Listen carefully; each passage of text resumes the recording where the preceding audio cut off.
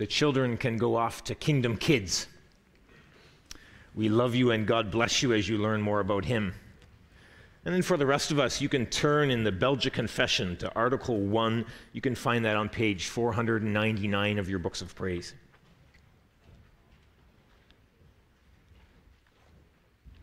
Page 499, the Belgic Confession, Article 1.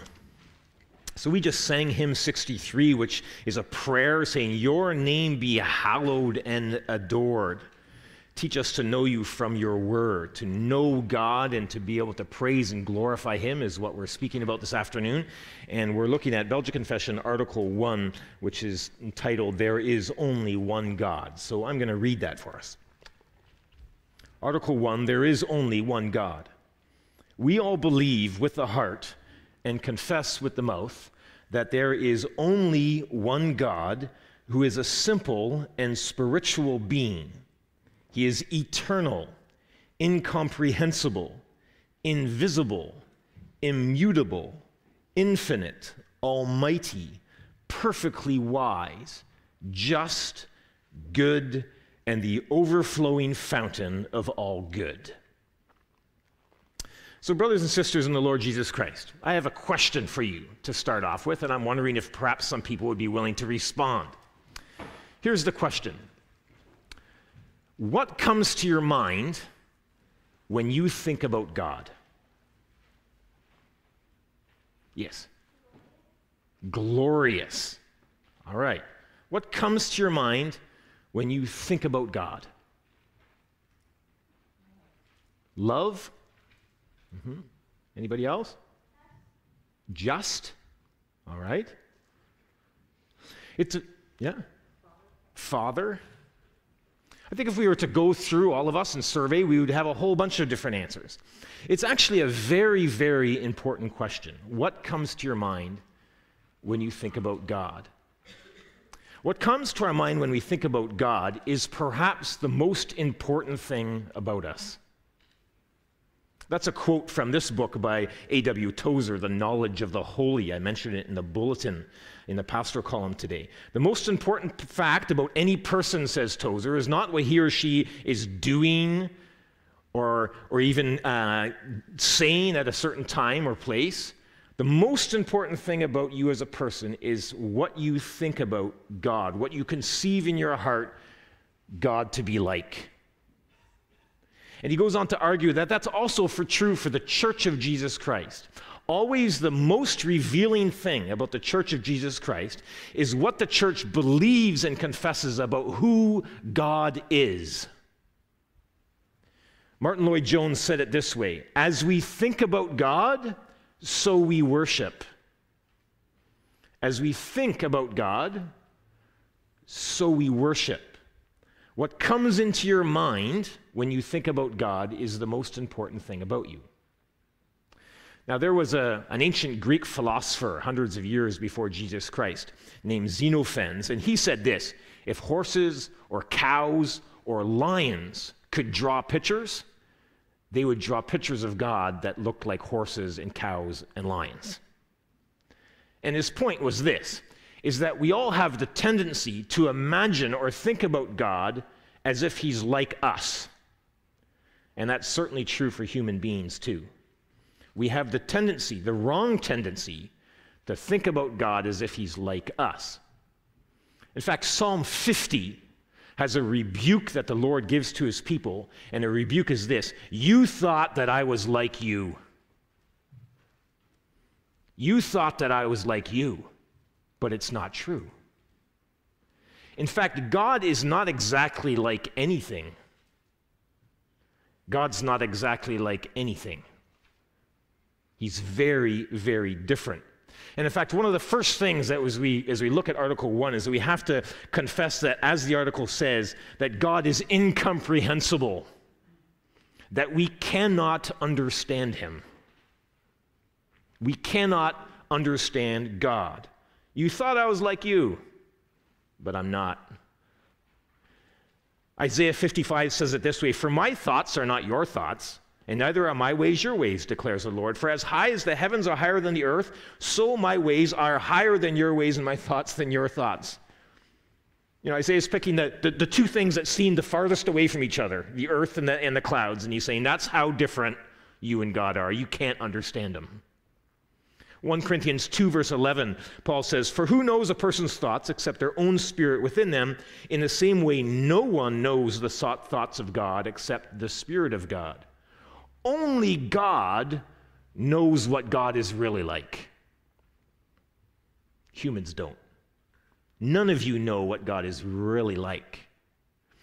Now, we're not agnostics. An agnostic person would say, well, God cannot be known. And we would say, no, God can be known.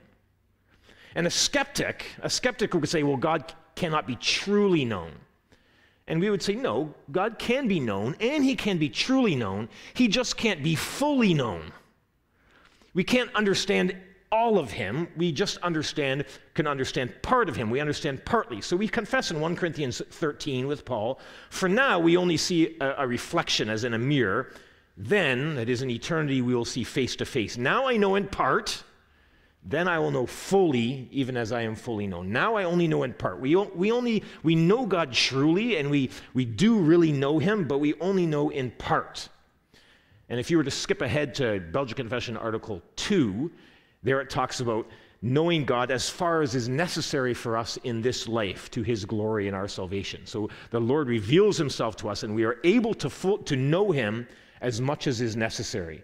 But that's only in part. We cannot really comprehend and understand God. Our finite human minds cannot really fully understand the infinite God. It's impossible for us to figure out. Thomas Manton said it like this: "We know God as men born blind know fire."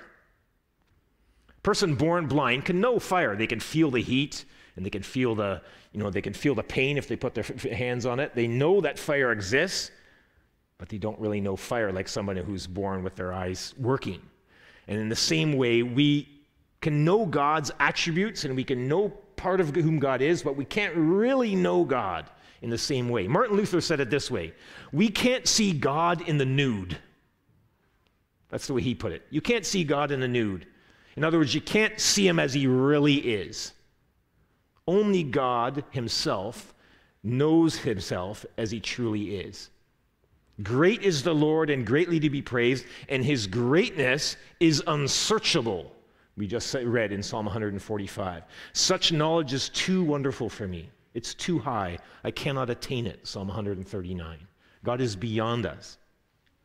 But that doesn't mean that we just say, well, we can't quite understand God. He's uncomprehendable. We just put our hands in our pockets and stop there. No, it is very important that the ideas that we do have about God, the thoughts that we do have about God, correspond as nearly as possible as they can to the true being of God. We want to think right thoughts about God. A right conception of God is very basic to the whole of Christian living. Knowledge of God, you could say, is like the foundation of a house. If you don't know God well, as he's revealed in Scripture, then the foundation is crooked or it's off, and you build your house on it, and your house is going to crack and crumble apart or fall over if you don't have that right. So I'd like to just read a couple of words out of this book, The Knowledge of the Holy by A.W. Tozer, where he says this: when viewed from the perspective of eternity, the most critical need of this hour may well be that the church should be brought back from her long Babylonian captivity and the name of God be glorified in her again as of old. What can we plain Christians do to bring back the departed glory? Is there some secret we must learn? Is there a formula for personal revival that we can apply to the present situation, to our own situation? The answers to this question is yes. Yet the answer might disappoint some persons, he says, for it is anything but profound. I bring no esoteric cryptogram, no mystic code to be painfully deciphered. I appeal to no hidden law of the unconscious, no occult knowledge meant only for a few. The secret is an open one, which the wayfaring man may read. It is simply the old and every new counsel: acquaint thyself with God. To regain her lost power, the church must see heaven opened and have a transforming vision of God. And so that's what we want to attempt to start here this afternoon, in this our teaching service, looking at the Belgian Confession, Article 1, to acquaint ourselves anew with God. God's incomprehensible, but he is knowable, truly knowable as far as necessary for us. And so we're going to look at the various attributes, or sometimes called the perfections of God, as they're found in Belgian Confession, Article 1. And our goal is to think right thoughts about God, acquaint ourselves with God, so that even as we study this article, we can worship God for the glorious God that he is. With Psalm 145, on the glorious splendor of your majesty, I will meditate. And I will declare your greatness and pour forth the fame of your abundant goodness. So let's do that together. The article starts with this. We all believe with the heart and confess with the mouth that there is only one God. So that means as Christians, we are monotheists. We believe that there is only one God. And that means that God is one, and he is the creator, and everything else is the creation, okay? Including the devil. It's not like God and the devil are like yin and yangs, equal forces of good and evil in the world. No, there is God, and then there's just the created stuff, and the devil's way down there. He's not an equal with God. In Deuteronomy 4, we read, "Acknowledge and to take heart this day that the Lord is God in heaven above and on the earth below. There is no other." Deuteronomy 32, "See now that I myself am he, there is no God besides me." Isaiah 44, "For I am the first and the last, apart from me, there is no God." And that's what we confess, isn't it? Almost every week. We confess it with the Apostles' Creed. I believe in God. The Nicene Creed, we believe in one God. The Athanasian Creed, the Catholic faith is this: we worship one God. It all comes from Scripture, John 7:3. "Now this is eternal life, that they know you, the only true God." And so it is not okay that there are people that you work with and that you live with and that you're related to and that you walk past and drive past today that worship other gods. That's not okay, because there is only one God. All the other so-called gods are not gods. And then the confession says this: there's only one God who is a simple and spiritual being. So let's talk briefly about the spiritual part. That one we get. John 4, verse 24 says God is spirit. And that means, for instance, that God does not have male or female biology. Now, God the Father describes himself in Scripture as Father, but that doesn't mean that he's biologically male, okay? God is spirit. Colossians 1:15 says the Son is the image of the invisible God. So Jesus, of course, is a man, biologically a man, and he's the image of the invisible God, but the invisible, the spiritual God, is a spirit. He doesn't have a body. And John 1, verse 18 says, nobody has seen God, because you can't see a spirit. Sometimes God, throughout the history of Revelation, has manifested himself in certain ways so he can be seen, the angel of the Lord, for instance. But he exists as he is as spirit. You can't see him. He is spirit. And then it says that he's a simple and spiritual being. So what does that mean? It does not mean that he's simplistic or that he's a simpleton, but that God is a simple being. You can think of it a little bit like this. I'm no science guy, but I have a couple of kids who are good in science. You have the periodic table of elements. In the periodic table of elements, every element is a simple or basic element. You can't divide it into anything else. And God's a little bit like that. He's simple in that you can't divide him. You can't break him down into anything else.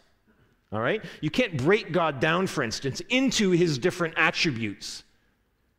All right? What we mean by that is that God is his attributes, and in him, all his attributes is one.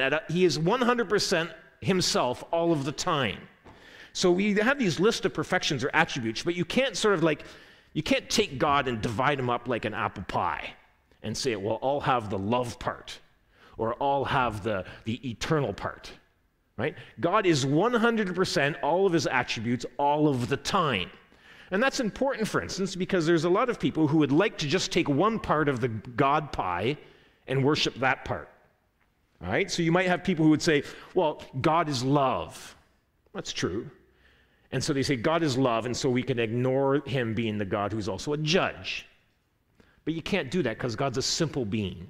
You can't play off his attributes or his perfections against each other. You can't divide them up. If you do that, if you begin to divide God up, if you don't worship him as a simple being, well, then you run into all kinds of problems. Your theology will change, and how you do mission will change, and what you include in your liturgy will change, and you'll get all mixed up. You see how it's important? The most important thing, actually, for a person or for a church is what we think about God, how we understand him. So he's a simple and spiritual being, and then the article says he is eternal. So I had somebody in my catechism class, in the junior catechism class last week, told me that when they think about God being eternal, they get kind of scared. And there's something scary to the idea of eternity. Sometimes I get that when I think about the vastness of space. Perhaps some of you have seen that image. It's a photographic image from, I forget, which satellite we sent out, and it took a picture of Earth as it passed Pluto, not Plato, and it was this image of space, and there was this tiny little pale blue dot that was Earth, and you're like, whoa, so small in this vast universe, and where's the end of it? What happens at the end of the universe? We don't know. It's this eternal immensity, and that could be scary. I remember years and years ago, we watched a video at home that was a creation video, and it was showing the size of the earth and the size of the sun in perspective. And it showed the earth is this big and the sun is this big. And then it shrunk the sun down to this, and it showed the next biggest star. And then it shrunk that one down, and it showed the next biggest. And as I was going, and one of our kids was like, oh, Dad, when the first time I saw that, it made me so scared. There's something scary about the idea of eternity. Psalm 90, verse 2 says, before the mountains were born, or you brought forth the whole world, from everlasting to everlasting, you are God. Psalm 102 says, but you remain the same. Your years never end. Daniel 4 says, God lives forever. Now, this is where it sort of gets mind-blowing. You often think about the eternity of God as if God's on a timeline and then there's an arrow on each end. Like it just keeps on going. He never had a beginning and he never had an end. Now that's scary enough, but actually that even is not an accurate description of who God is or what God is. Because God is more than just a timeline that goes forever in every direction. God is infinity in relationship to time. He's above time. He's not subject to time. He can take that infinite timeline and he can swivel it around and look at it like this. And he can look at it through it. He's above and outside of time. To God there is no past and no future. To God there is just an eternal present. He can know the past and the future and the present in one spot. The Bible says that God not only has no beginning and no end, but God is the beginning and is the end. He is the Alpha and he is the Omega. He exists in one indivisible present, eternal present. He's the God who is, and the God who was, and the God who is to come, all at the same time. You get a little bit of a glimpse of how this God is so incomprehensible, how little we can really grasp of him. Psalm 96 says, worship the Lord in the splendor of his holiness and tremble before him. It's true and even right that we get a little bit scared sometimes when we think of eternity and how small we are. And it's right also that Scripture says, fear the Lord and tremble before him. Have you any idea of who God is and how small and tiny you are in comparison? God's not our buddy, and he's not our boyfriend. He's the one God, incomprehensible, simple, spiritual, and eternally outside of time. The next thing it says is that God is incomprehensible, invisible. We've talked about those. Immutable. What does that mean? Immutable. It sounds a bit like you can't stop him from talking, but that's not what it says. Immutable means that he does not change. God does not change. So have you ever had it where someone looks at an old photo of you and they're like, oh, you haven't changed a bit, you know? Sometimes people do that to be polite, right? Like you post a picture on Facebook of 10 years ago, oh, you haven't changed a bit. And meanwhile, they're like, you got a lot more wrinkles now. Well, if you were to look at God now and if you were to look at him a million years in the past, he wouldn't have changed a bit. Not even a bit. God does not change. In Malachi 6 we read, for I, the Lord, do not change. Numbers 23 says, God is not a human being that he should change his mind. Psalm 18 verse 2 says, he is a rock. Maybe you have something from your childhood that you go see, your childhood home or town, and you go back there and you're like, oh, there's lots of things that have changed, but that hasn't changed. That's still the same as I remember it. It's the same way with God. God does not change. If you were to, go to heaven and talk to Abraham or Moses, and they talked about God, it would be exactly the same God that you know.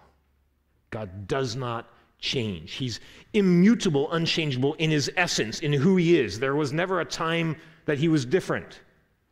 He's also immutable or unchangeable in his attributes. He doesn't change his perfections. God doesn't grow up. He doesn't mature. He doesn't change over time. He's the same God all the time. He's the same God in the Old Testament as he is in the New Testament. His steadfast love endures forever. Your word, O Lord eternal, stands firm in the heavens. All of these things about God do not change.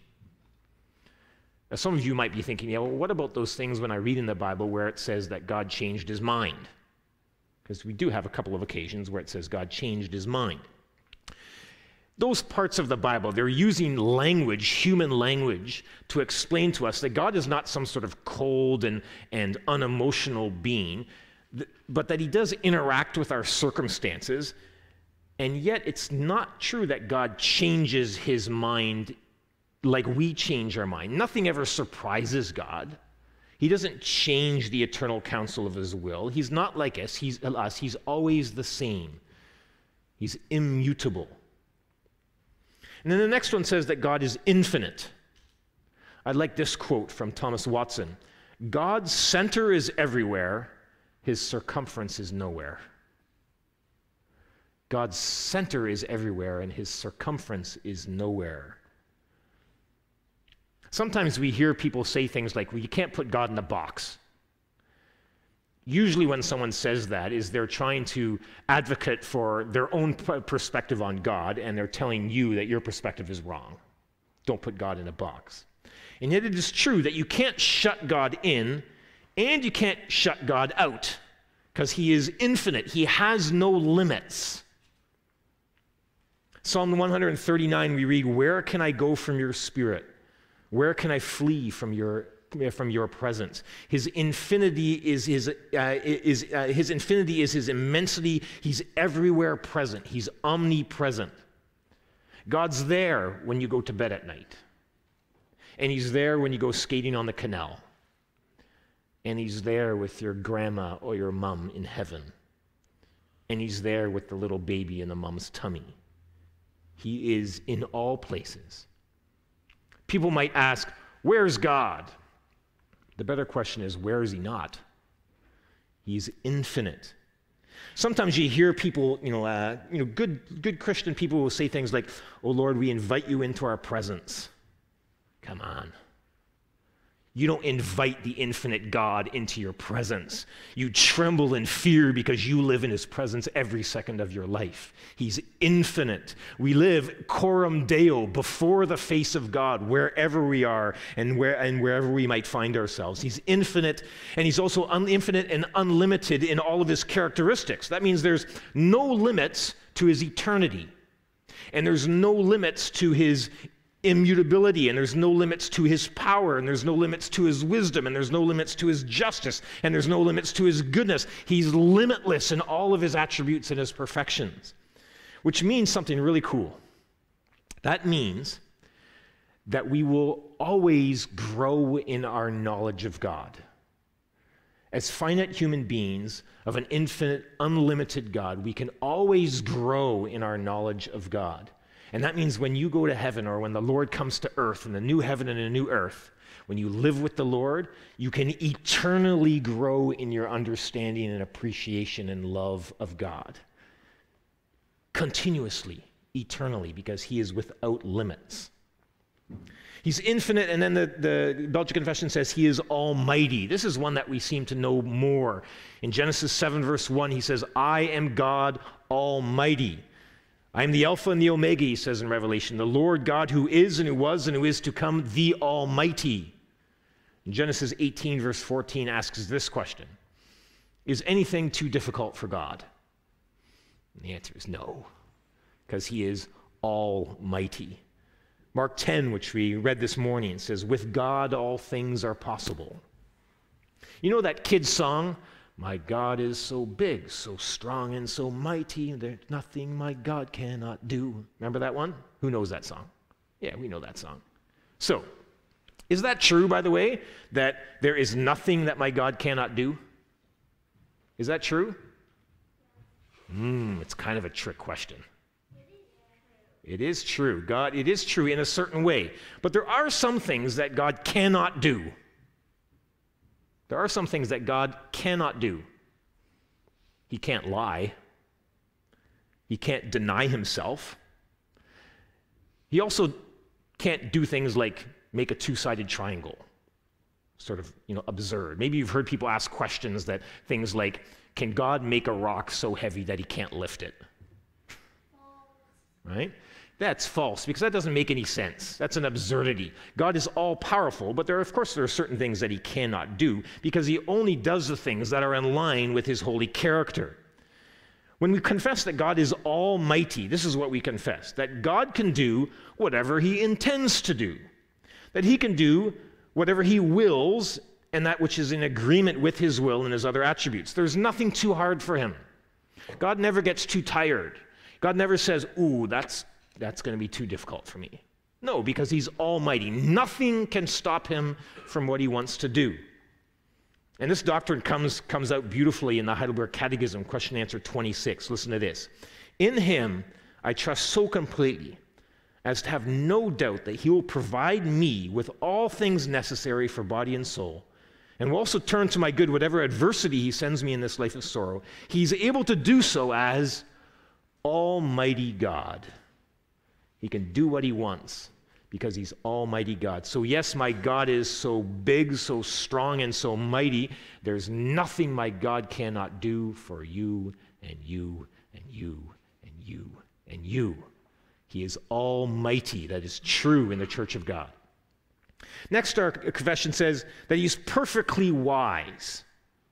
So wisdom would be the skillful application of knowledge. So maybe you know a particularly wise person in your life. In the Bible, we would think of Solomon as a wise person. But a wise person can also be someone that's got good knowledge and is able to practically apply that in creating something or making something. So God, his knowledge is infinite, and then his wise application of that knowledge is perfect.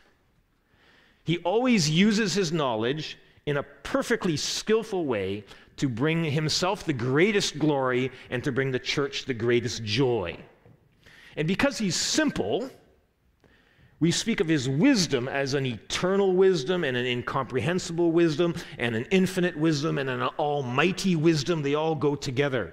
Psalm 147 says, great is our Lord and mighty in power. His wisdom has no limit.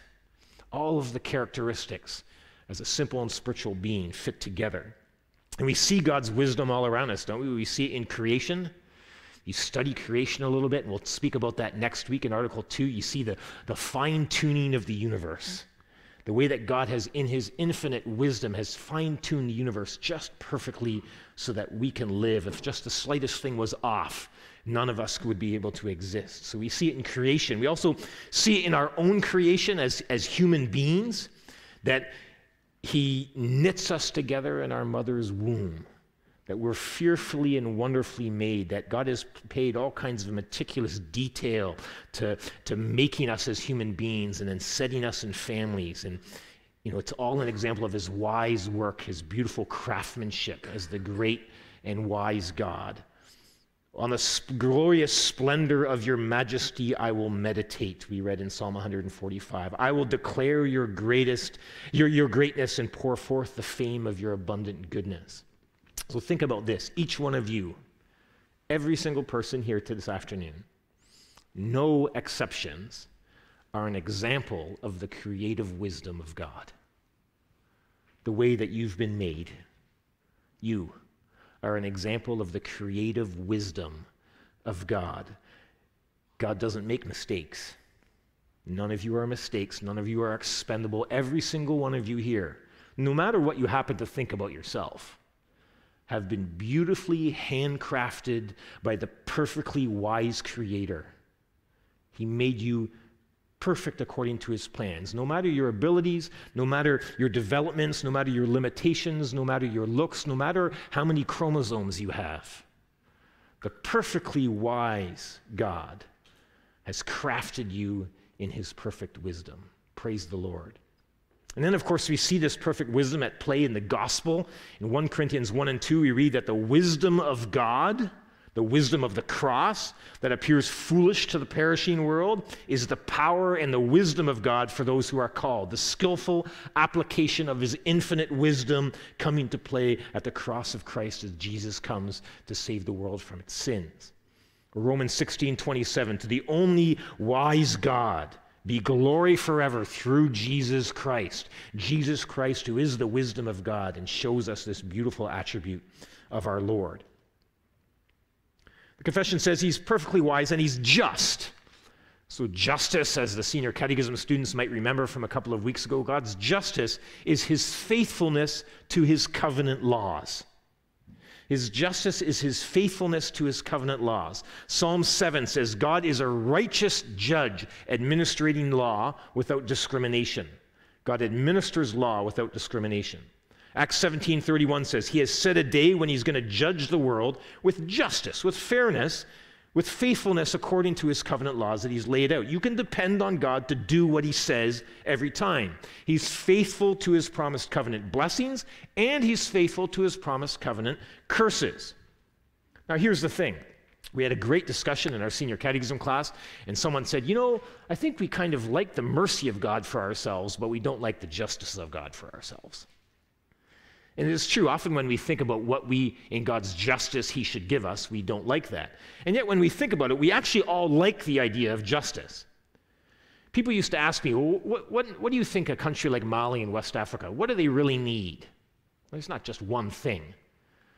But I do think that the rule of law, that people can depend on justice in a country, can go a far way to giving people confidence that you can rely on that if the law says this, then it will be applied as so. We all want to live in a country like that, and we count on the rule of law. We want things to be fair, and that's what God is like. God is just. He's faithful to the way he's laid out things in his covenant law. And later on, the Belgian Confession, it talks about the justice and the mercy of God and how those things come together in Christ, because the cross is God's justice. Him saying the covenant, his covenant law concerning the curses of the covenant, I'm going to execute those as promised, but I'm going to do it on Christ. And the covenant blessings will come as well, and they'll come on you because of Jesus. Finally, it says that God is good, and he's the overflowing fountain of all good. I love Psalm 34, which says, taste and see that the Lord is good. There's that, relatively famous story, perhaps an urban myth, about a professor who's in front of a class and who's talking about how, God's not a good person, obviously not good, and he's making God to look out to be pitiful and, trying to be really mean toward Christians. And a man stands up and he takes out his apple and he takes a big bite. He goes, "Come." And he says to the professor, "Is this apple sweet?" And the professor says, "Well, I don't know." And he's like, "That's right, because you haven't tasted it." And Scripture says, taste and see that the Lord is good. Those who have put their faith in Christ know that the Lord is good. And so we sing, for instance, with the psalmist, Psalm 100, these beautiful words in Psalm 100. Make a joyful noise to the Lord, all the earth. Serve the Lord with gladness. Come into his presence with singing. Know that the Lord, he is God. He who made us, we are his. We're his people, the sheep of his pasture. Enter his gates with thanksgiving and his courts with praise. Give thanks to him. Bless the Lord, for the Lord is good. And his steadfast love endures forever, and his faithfulness to all generations. God is good means that he's kind with us, and he's loving toward us, and he freely gives us what we need. We know that. He's kind, and he's benevolent, and he's full of goodwill, and he's tender-hearted, and he's quickly sympathetic, and he's open, and he's friendly, and he's inclined to bestow blessedness, and he takes pleasure in the happiness of his people. He's a good God. Sometimes we say things to people who love us. We might say something like, "Oh, you're too good to me. You're too good to me." God's always too good to us. It's called grace. God is good, perfectly, eternally good to us. And he's also the overflowing fountain of all goodness. In James, Jesus' brother, and Matthew, they talk about how all goodness comes from God. All light comes from the Lord. He's infinitely good, eternally good, and he's from him that all other goodness flows. Which means that when you look out in the world and you see something good in the world, whether it's Christian or not, you can praise the Lord because all goodness comes through God, the ever-flowing fountain of goodness. It's all of this, brothers and sisters, his goodness, it's in accord with all of his other attributes. It's good because it's part of his character. Sometimes you can come up with a philosophical question like, is something good because God says it's good, or is something good because it's good and God recognizes it as such? And the answer is the first one.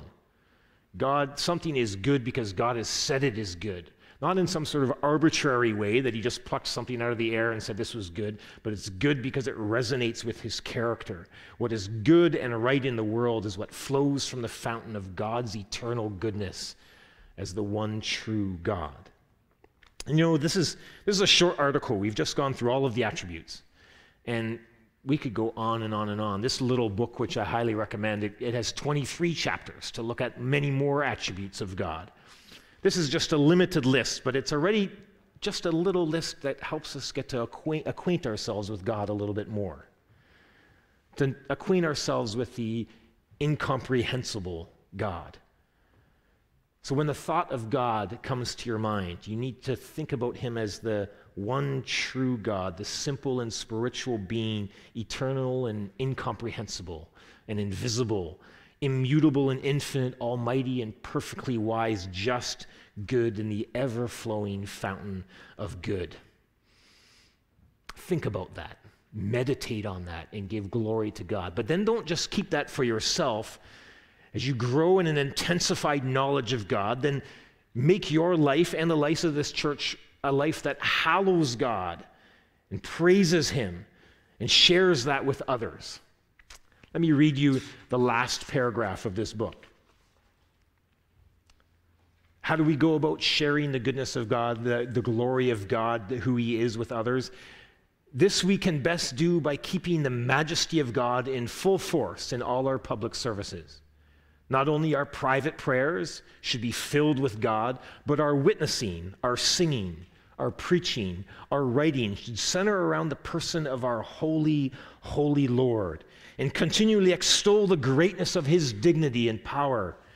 There is a glorified man on the right hand of the majesty in heaven, faithfully representing us there. We are left for a season among men.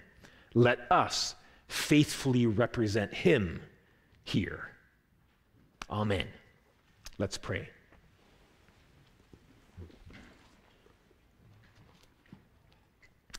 Our dear Lord, Father in heaven, we extol you, our God and King, and we bless your holy name forever and ever.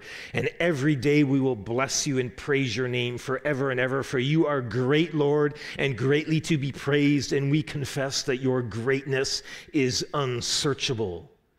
And one generation shall commend your works to another, and we declare your mighty acts. And we here this afternoon meditate on the glorious splendor of your majesty and on your wondrous works that speak of your might and your awesome deeds, and we declare your greatness And we pour out the fame of your abundant goodness, and we shall sing aloud of your righteousness. For you, Lord, are gracious and merciful, slow to anger and abounding in steadfast love. And you are good, Lord, to all.